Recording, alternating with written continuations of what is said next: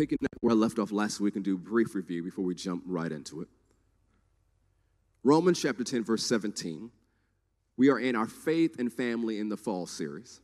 And during this time, we focus on strengthening our faith and our families. And we've had a wonderful marriage conference already, and on the past few Wednesday nights, we've been sharing how to pray effectively for your loved ones and family members. Last week, we did a message called Who Said That? If you missed that message, I encourage you to find it on YouTube, on the Faith Plus app, or on our podcast. Romans 10:17. It says, so then faith comes by hearing, and hearing by the word of God. We shared last week that faith comes by what is continually heard. Fear comes the same way. Whatever you hear continually will influence your life. Whatever you hear continually will influence your life. Why? Because if you keep hearing it, you're going to believe it. Because it doesn't just stop as words. The majority of people, when they hear words continually, they begin to think about it. The more they think about it, the more they imagine it. The more they imagine it and create a picture in their head and in their heart, eventually they act on it or respond to it. So the forces that influence your life are continually strengthened by what you hear. As I said last week, too often we run with what we hear because it sounds good, it's religious, or it affirms previously held thoughts and beliefs or actions that we just wanted to take. We live in a world of commentators, influencers, experts, celebrities, politicians, and preachers.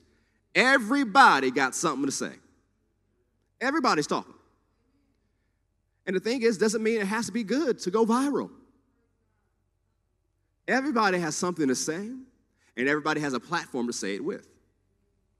But you can't just grab onto something because it sounds good, or it rhymed, or it seemed religious, or it's just kind of what your flesh already wanted to do. We said last week you need to analyze everything you hear through the analysis of who said that.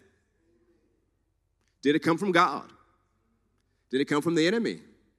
Did it come from somebody else's foolishness? You need to analyze what you hear with who said that. Because if you analyze it that way, you will process it correctly. How many things have we built our life on that we found out it wasn't true? Because we never analyzed who said that. Too often we grab onto a saying without fully considering it. We live in a society that rushes to react to every headline without reading the article. We are led by clickbait and we act accordingly. We said last week that headline hearing and clickbait faith will not produce the life you're praying for. Headline hearing and clickbait faith will not produce the life that you're praying for. We must pay attention to how we hear, what we hear, and examine our currently held beliefs with who said that. We encourage you to look at your life saying, what word are you living by? What word do you have faith in? The word you believe and act on will produce results in your life. The word you continually hear is the word you will continually think about, imagine, meditate, expect, and act on. The words you continually hear will influence your perspective. It is vitally important that you act on what God is saying to you and not what he's saying to somebody else. Because so many times we like to be spiritually lazy. Well, God told that person to do it, so I'm going to do it. Did God tell you to do that? I'm not talking about what he said in the scriptures. Not what he said universally is clear in the word that he's talking to you. But somebody else took time and prayed and fasted and heard from God, and they did something that worked. So, well, if it worked for them, it's going to work for me. No. What is he telling you to do? Now, I was reading a book by Oral Roberts this week. He called it Concepts and Applications. He says the concepts of the Word of God work for everybody. He says there are general concepts he's led his life by, and he says because they're in the Word of God, it works for everybody. But he said, in my life, there are certain applications that I've done. And those applications are personal that God gave to me for me to do. And then he said, there are wonderful applications God has for your life, but you're going to have to get that from him. If you copy someone's applications, you will not get the same results. And then you'll begin to believe some crazy doctrine. Well, God loves them more, or they got this result because they're in that office, or because of this. You create all these different things because the application didn't work for you. Well, that application was never meant to work for you. The concept is for everybody, but the specific application is different from person to person to person. It's dangerous trying to live off of somebody else's word. It's dangerous. Why? Because it's not their life, it's yours. We looked at the example last week in Exodus 14 when the Israelites were finally leaving Egypt, and God told Moses, tell the Israelites to go forward. So the word to Israel was, go. The Red Sea parted as they acted on the word from God. But what happened when the Egyptian army tried to act on Israel's word? The word to Israel was go. The word to Egypt was let my people go. But when Egypt tried to act on Israel's word, the Red Sea swept them away. How many things in your life have been swept away by the Red Seas of life because you're acting on someone else's word? How many things have you built your life on when it's someone else's word, not what God told you to do?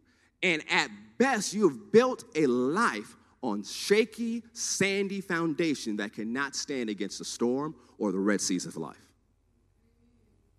You have to make sure you're building your life, your family, your relationships, everything about you on the Word of God and what the Spirit of God is saying to your heart. Because the Spirit of God will never contradict His Word. Why? He wrote it. He's wise enough not to contradict Himself.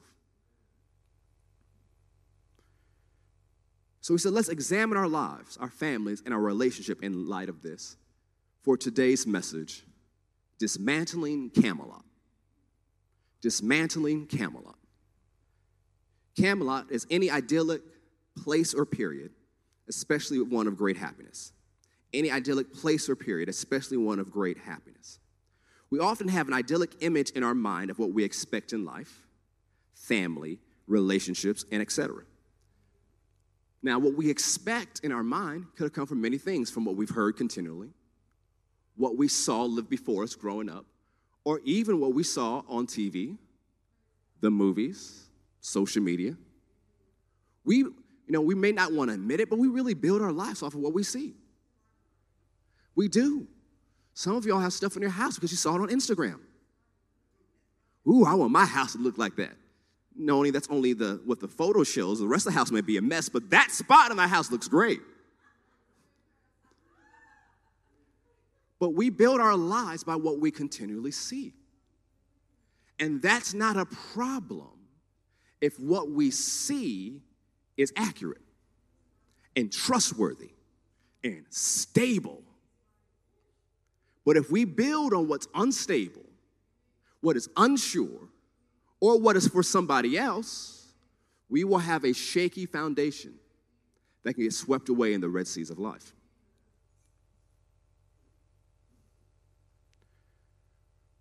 And so I like to call this imaginary image in our mind of what we want our lives to be like, Camelot.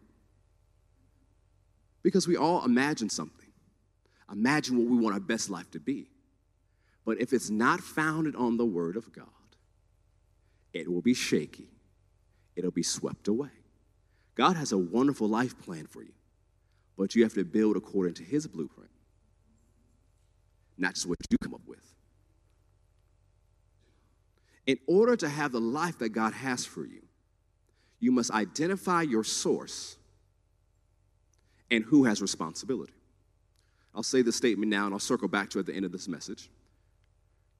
Unexpressed expectations lead to frustration. Unexpressed expectations lead to frustration. One of the things I do with couples who are about to get married, I tell them, hey, I want you guys to take some time and talk to each other about what life was like growing up. Not the big days, not the big memories. What was everyday life like? Because what you saw, what was normal to you, is what you expect that person to do. But if that's not what they saw, they're not going to do that. And you'll have expectations in your mind that you haven't expressed that forms Camelot in your mind. And when the honeymoon period of your marriage is gone and you're into the real everyday life, you upset because you're not living in Camelot. How many people have said, well, when I have kids, it's going to be exactly like this. There's no way they're having any device time. They're eating healthy food all the time. Yeah, you see what had happened was you had this Camelot that you talked about, but when you got into the everyday life, you realized everything wasn't like you imagined. And so when you get into dismantling Camelot and building the life God has for you, you have to examine everything you do with who said that, who is your source, and who has responsibility.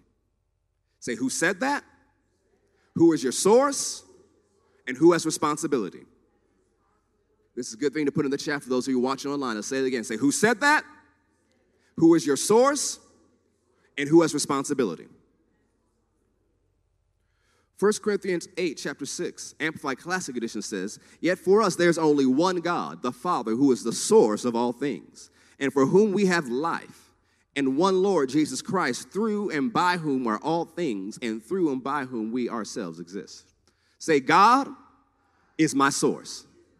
Go ahead, put that in the chat. Let's say it again. Say, God is my source. So when you examine everything in your life, in your relationships, God has to be your source. So, of course, preacher, God's supposed to, slow down for a second. Because when we talk about things like this, we really have to go into the very nitty-gritty of life. If God is your source, why would you look to your spouse to meet your self-esteem needs? If God is your source, why would you look to your spouse to boost your ego? Or handle your insecurities?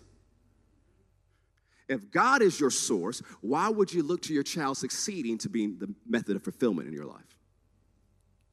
Or living vicariously through them?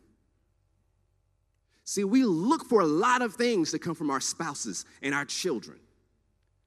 But the thing is, if God is not our source, we'll put undue burdens on them, which will lead to frustrations in the relationship. You have to ask yourself, who is your source, and really identify, who am I looking to for fulfillment? Who am I looking to for my identity? Who am I looking to so I can have strong self-esteem? Who am I looking to so I can be secure on the inside?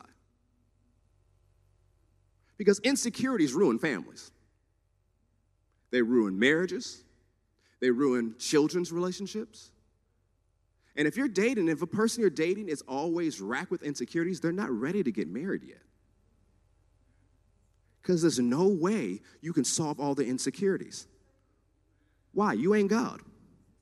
And if God hasn't done it yet, what makes you think you can? Don't just rush down the altar. Well, we're saved. Yeah. You need something more than being saved. There's some work required. You can be saved and get married too early and work it all out if you guys work hard. But if you don't, it's going to be a mess. Or as Paul said in 1 Corinthians 7, you will have trouble in the flesh. So you need to identify who said that and who's your source. Need something more than being saved. I need you guys to handle that echo up here. Who said that and who is your source? You have to identify that. Who are you looking to meet your needs? See, we live in a society where we like to put the responsibility on everybody else but us. Well, my boss doesn't pay me enough. Is it his job to meet your needs? I thought we were free people. I ain't trying to go to no plantation.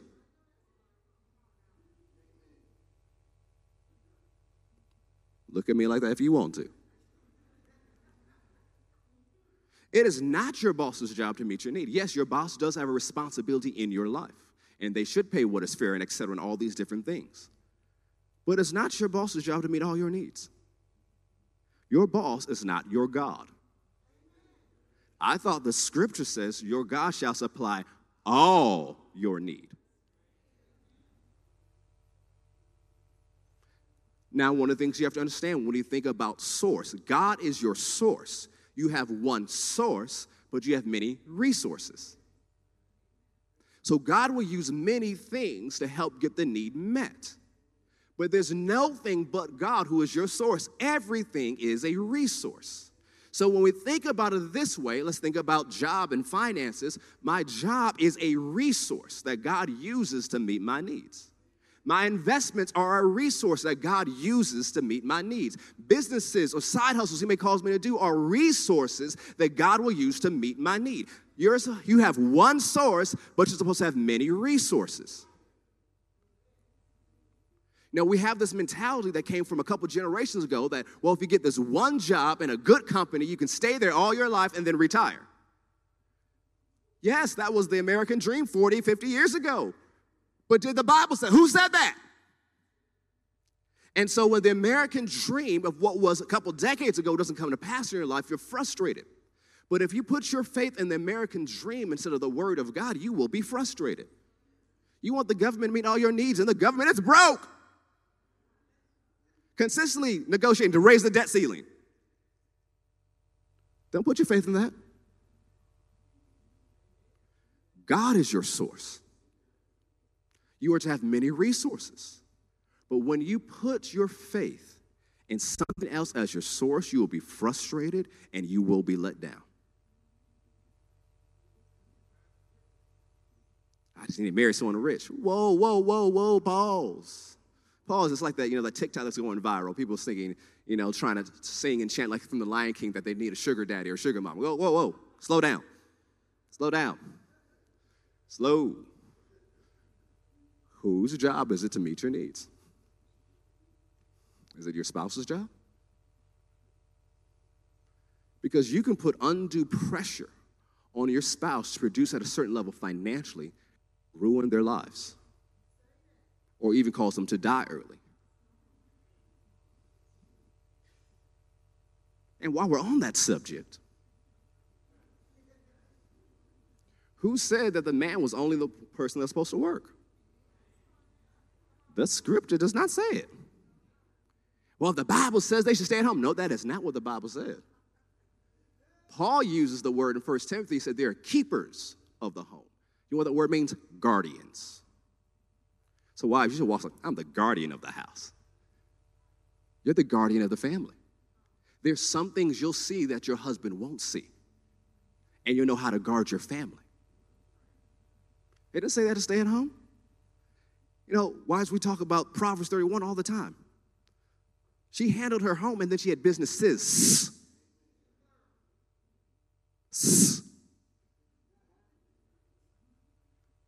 God has called everybody to work. Whether it's in the house, out of the house, whatever it is. We'll get into that a little bit later in the series. But everybody is called to work. Everybody has a part to play in this. You need to identify everything you do with who said that, who is your source, and who has responsibility. And for people who are about to get married, you need to know each other's credit score.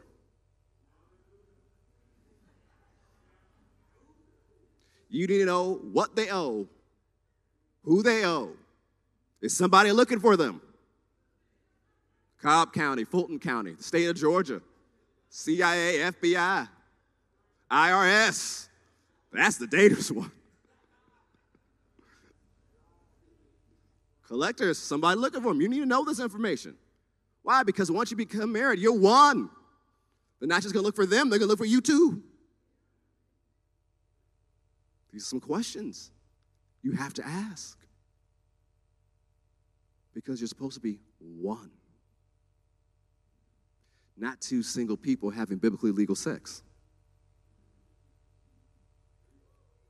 2 Timothy chapter 1, verse 7.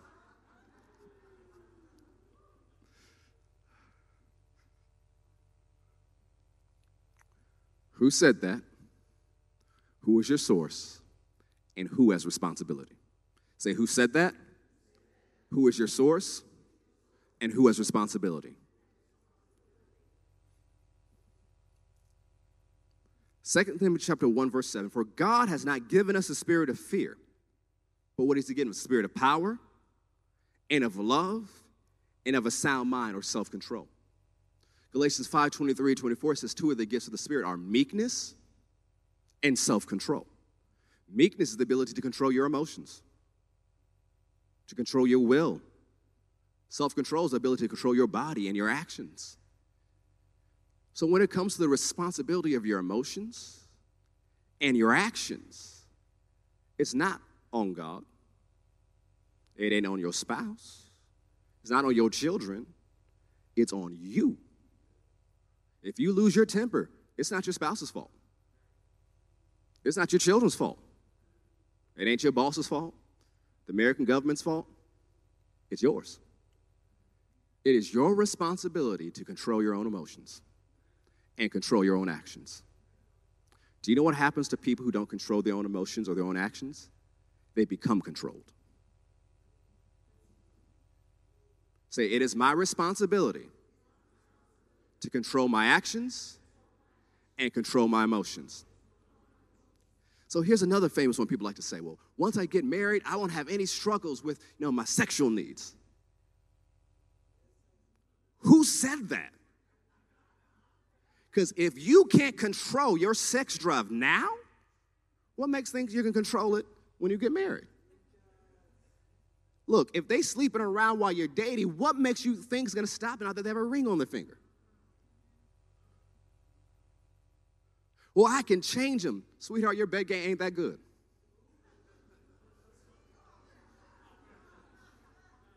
If God hasn't changed them by now, what do you think you can do? But how many times we tell ourselves, well, if I just marry them, I can change them. Do you know how many people are frustrated with that now?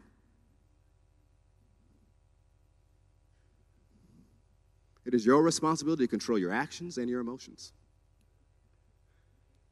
Marriage or having children won't help you control it. It may remind you it is your responsibility. But if you don't take responsibility, say take responsibility, you're going to end in a bad place if you don't take responsibility. So who said that? Who is your source? And who has responsibility? Now, laying that, let's go to Ephesians chapter 5. Who is your source?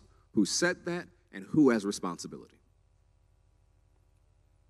If you begin to ask yourself these questions, you'll dismantle Camelot and actually build the life that you dreamed of, the life God desires you to have. Ephesians chapter 5, verse 21. Submitting yourselves one to another in the fear or the reverence of God. It's a good verse to start with where we're going next. Wives. Whoa. Who is he talking to? It's not a true question. Who's he talking to? Wives. Is he talking to all women? No.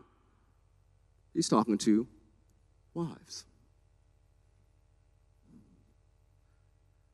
Wives, submit yourselves unto your own husbands, not someone else's husband, yours.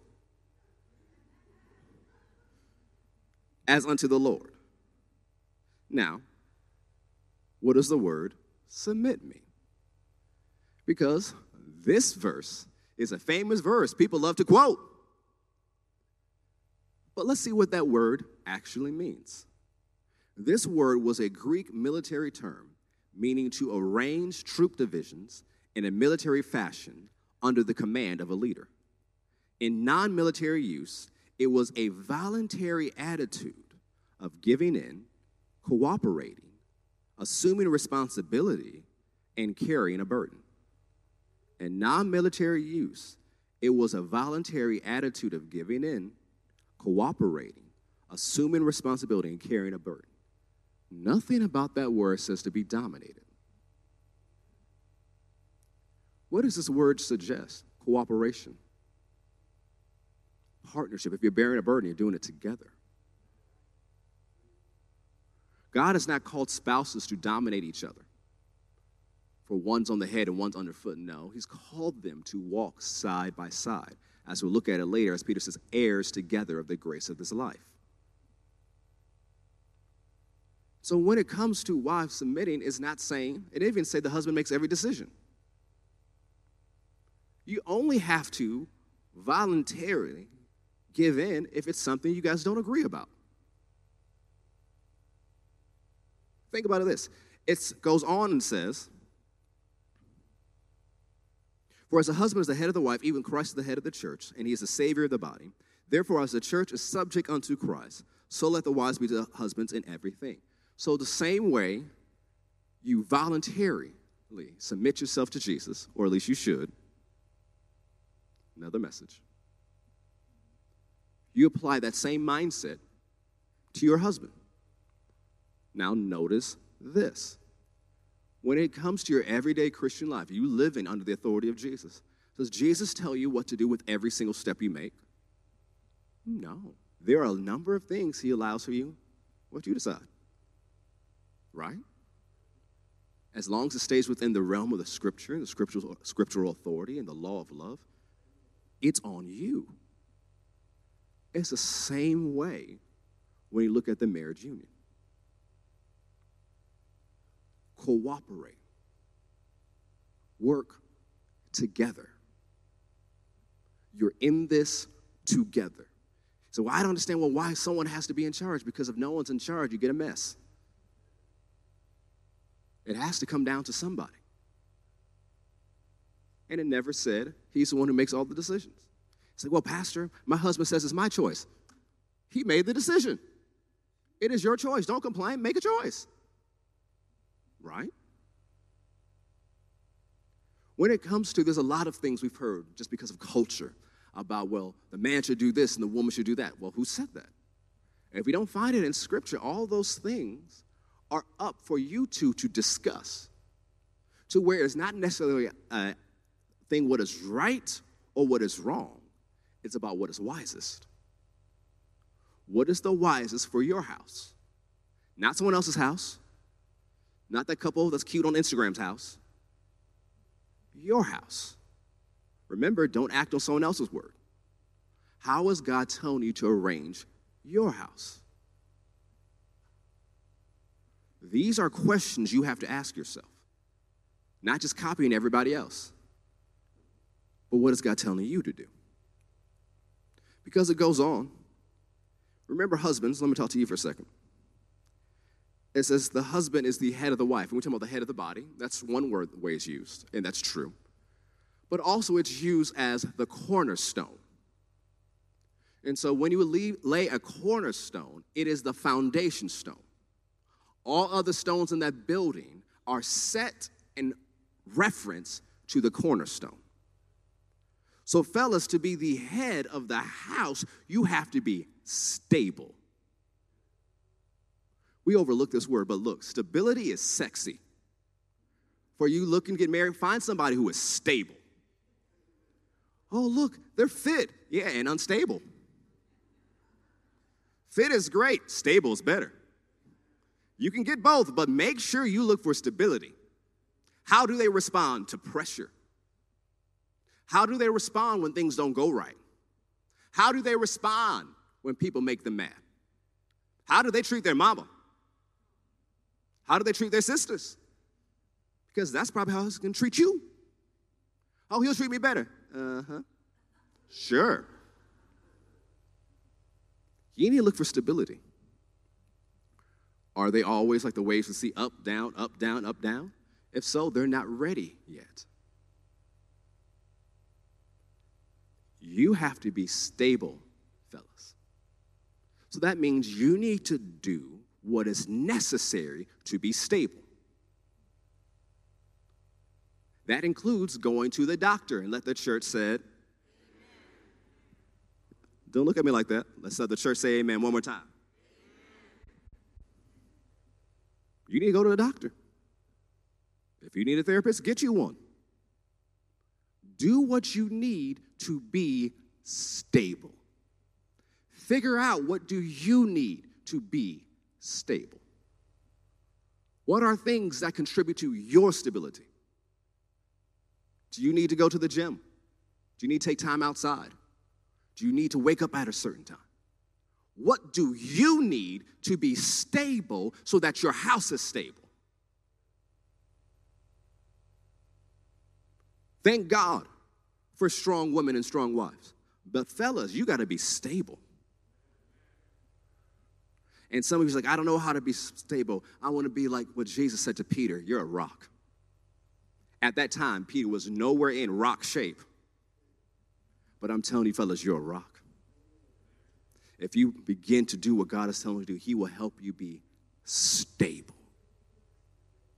In the midst of uncertain times and pressures of a pandemic, you can be so stable your whole family can rely on you. Fellas, say, I'm stable. Say, I'm a rock. This is what you have to be so that your family can prosper, even in the midst of a pandemic. And so, wives, you want to contribute to his stability. There are some things you may notice about him he won't notice about himself. But you have a way to bring it up. Say, hey, you seem to enjoy life more when you do this. So maybe you should do that more. You'll see things he won't see himself, which is not a problem. That's one of the reasons you're there. There's some things he sees that you won't see. That's not a problem. That's why he's there. You're in this together. It's not one or the other, it's together.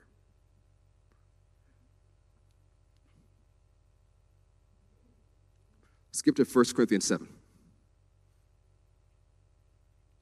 And as you turn that, I want to read this, fellas, more to this. So ought men to love their wives as their own bodies. He that loves his wife loves himself. For no man ever yet hated his own flesh, but nourishes and cherishes it, even as the Lord the church. So to nourish and cherish, it means simply feed and care. So fellas, the same way you would take care of your own physical body, you are to take care of your wife. Now think about it this way, taking care of your own physical body. It's not always the same depending on the day. Think about it, just this week, we are in the fall time, which in Georgia means in the morning it's cold, in the midday it's hot, in the evening it's, So throughout the day, you may have different outfits. You may have a hoodie on in the morning. Midday, you take your hoodie off. In the afternoon, maybe a light jacket. What are you doing? You're taking care of your body. You're adjusting to the temperature outside. How many consider that caring for your body? In the same way, fellas, you are to adjust yourself concerning your wife.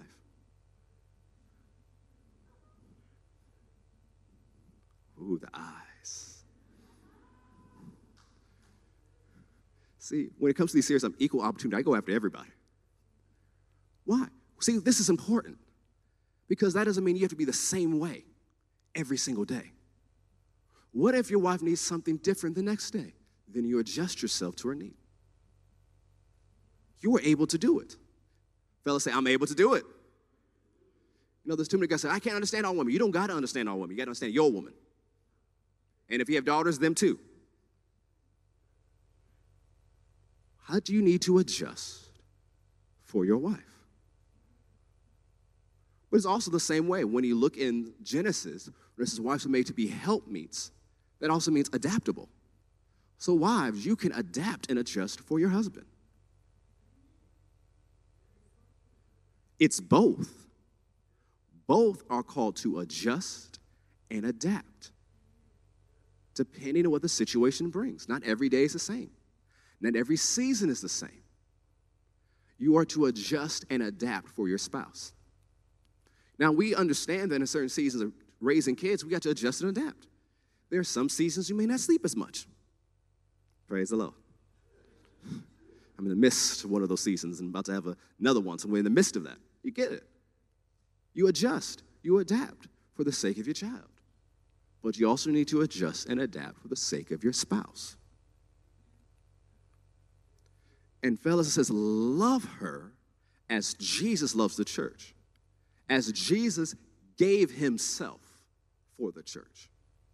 So fellas, the love you're supposed to show to your wife is a love expressed in giving, where you're continually giving of yourself, of your time, of your emotions, and yes, of your money. I thought we'd have some more amens from the ladies. Ladies, you're really just, y'all just nodded quietly like.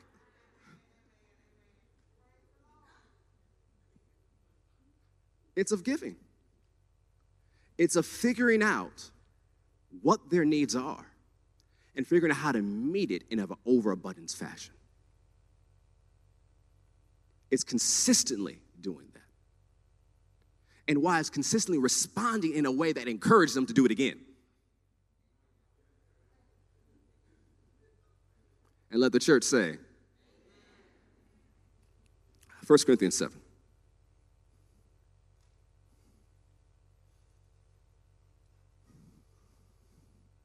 Speaking about responding in ways that encourage people. 1 Corinthians chapter 7, verse 1, now concerning the things whereof you wrote unto me, it is good for a man not to touch a woman. This is not Paul's opinion. This is what the church at Corinth wrote him. The church at Corinth was in such a hot mess condition, Paul took 6 chapters to correct them before he started answering their questions, starting in chapter 7. He says, here's what you wrote me. Now, here is my rebuttal to what you said. Nevertheless, or but to avoid fornication. What is fornication? Sexual immorality.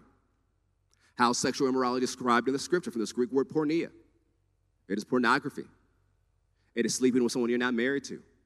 It is described as homosexuality, lesbianism, bestiality, all the types of sexual immorality released in the scripture. So Paul said, in order to avoid that, let every man have his own wife, and let every woman have her own husband. Makes very clear. Didn't say more than one, didn't say side chicks, open marriages, no. So why do you have to say it? Because the opposite is being said. And you analyze stuff, who said that? So to avoid sexual immorality, let every man have his own wife, let every woman have her own husband.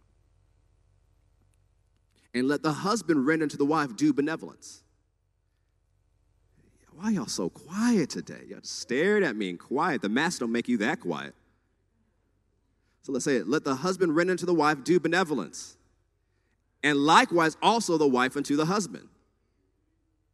Now notice this passage of scripture. Remember it's written about 2,000 years ago. The wife has not power of her own body, but the husband. And likewise also the husband has not power over his own body, but the wife. What is this? Equality. This is equality. 2,000 years ago, in the midst of a Roman society that did not believe this, Paul is preaching equality between the genders and equality in the marriage relationship. He's telling them that when it comes to that person's sexual needs, meet it.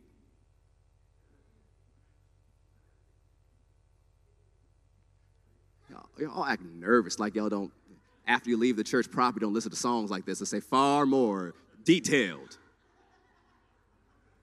Going, yada, yada, yada, yeah, I got it.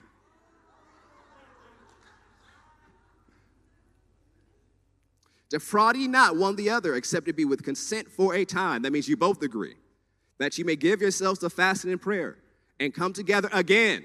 So what Paul said, okay, if you took a break because you guys both agreed, make sure you get back together again and get busy. Why? So Satan doesn't tempt you because of your lack of self-control.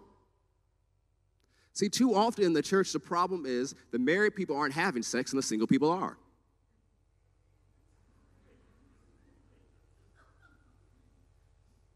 So what is the word? Single people, stop. Married people, go do it. Specifically, with each other, married people.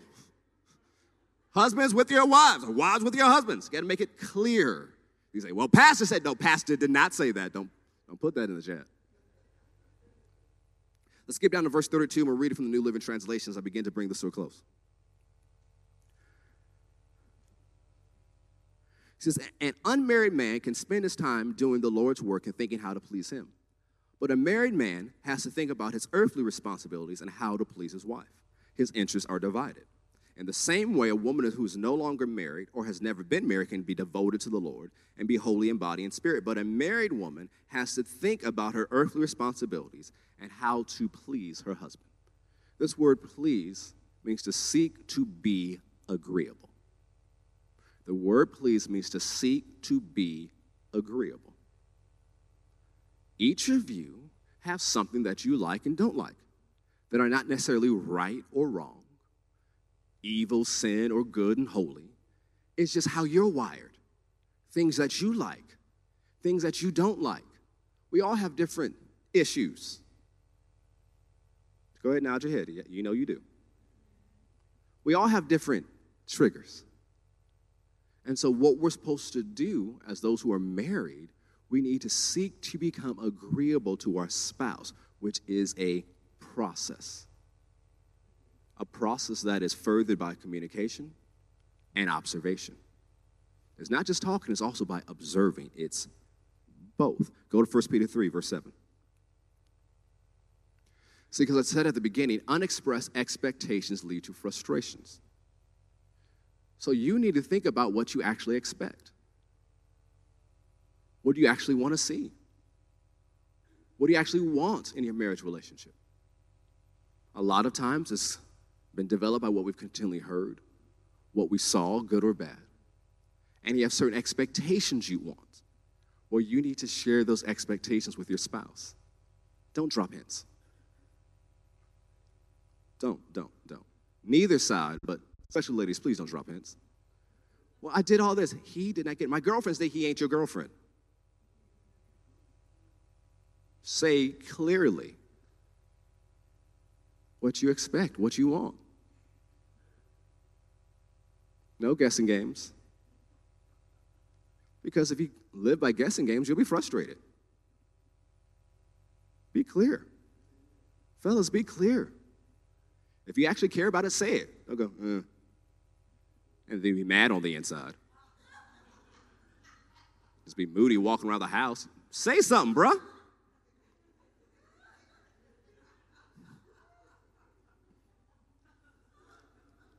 Unexpressed expectations lead to frustration. 1 Peter 3:7, likewise, or in the same way, you husbands dwell with them, your wives, according to knowledge, giving honor unto the wife as unto the weaker vessel, and as being heirs together of the grace of life, that your prayers be not hindered or cut off. In order to dwell with each other according to knowledge, you must express your expectations, needs, and desires in the light of the Scripture. And so when we get to questions like, well, who should manage the money? Who should take out the trash? Who should do the dishes? What income should we rely on? You know, people 50 years ago, so you should rely on the income of the husband. But wait, that's 50 years ago. What if your wife makes a lot more? Is that a problem? No. Now look, I don't think anyone in this room does, but maybe someone in the replay is going to have an issue. Fellas, if your wife makes more than you, don't be upset. Don't have an ego trip. You better thank God. Wake up every day, jump, dance, wash your dish, something, celebrate before Jesus. How much money you bring in a house is not equivalent to who you are as a man. But if that is, that's an insecurity you need to be healed from. There are discussions we must have in light of 2021, of what opportunities are available. How do we need to organize our life, organize our finances? It's a different time, but we still have the wisdom of the Scriptures to direct us during this time. You're going to have these conversations. Because fellas also, even though most fellas I know don't have the same expectation anymore, but fellas, if she works, it's not her job to clean the house by herself.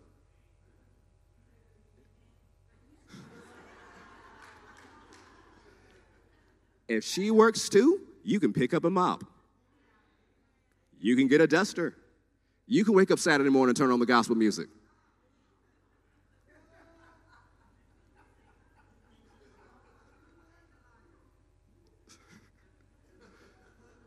Teamwork.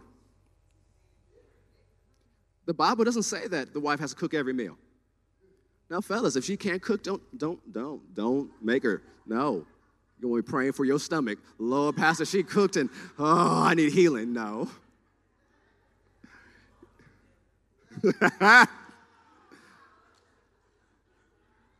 So, ladies, like I remember Pastor Deborah shared this story years ago. She was in a women's meeting, and a lady came and was like, Pastor Deborah, I grew up in a house where, the wife did all the cooking, but my husband loves to cook, and he wants to cook every meal. Pastor Deborah looked at her and said, girl, you better enjoy that blessing from God for the rest of us. We'll rejoice for you. So the thing is, the wife doesn't have to cook. You guys have to look at your life, your marriage, analyze everything with who said that, whose responsibility is it, and who is your source. If you guys both like to cook, divide days. And if you're a person who can't cook, well, thank God for Uber Eats and DoorDash and picking up stuff on the way home. Everything doesn't have to be like you saw growing up. You can change. Why do you want to reproduce what you saw when you can build something better? You're heirs together the grace of this life. And so when we ask ourselves all these questions that we've used, and that's why there's so many issues. I don't have time to get into it today. Maybe I'll get into it next time. So many people have gender identity issues because they're taught that a man has to do this and a woman has to do that. And if a man has an interest in this, something's wrong. If a woman has interest in this, there's something wrong. Now, there's some things clearly in Scripture what it says a man should do and what a woman should do. But there's a whole lot of things we put into culture that is not from the Word of God. That people are confused about themselves and what their role is in this life and what they're supposed to do because of what culture has said and not what the Word of God has said. And so even when we're raising our kids, we need to say, what does the Word say? Not what I saw growing up, not what culture says. What does the Word say?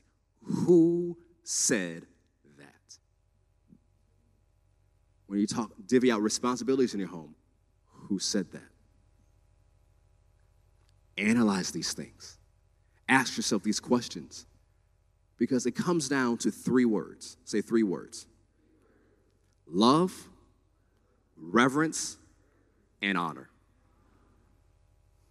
So although the Scripture doesn't say, fellas, you take out the trash, but because you love and honor your wife, you take it out. It's love and honor. If that's how she defines love and honor, that's what you do. And wives, you look, one of the things it says again and again with your husband, respect, because you can say, I love you all day, but if he doesn't know that you respect him, those words of love fall on deaf ears. And so you have to figure out, how does he define respect? How does he define honor? And if you guys make decisions in your marriage, in your home, based on love, respect, and honor, you'll have the life you dreamed about. Don't build off of what you saw. Build off of love, respect, and honor. Say love, respect, and honor. Go ahead, put that in the chat. Let's say it again. Say love, respect, and honor. This is how you have to build your life. Because it says here, as the weaker vessel. And just for clarity, and I'll get into more of it next time, the woman is not weak. The Bible does not teach that. It says treat her as if she was the weaker vessel. Now, this is a vessel of water, right?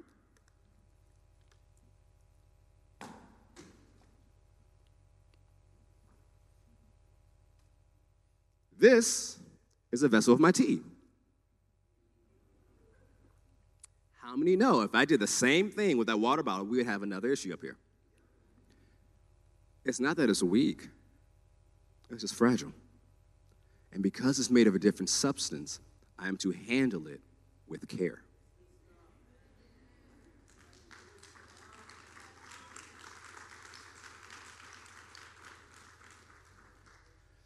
And so that's the title of the next message. Handle with care. Stand to your feet.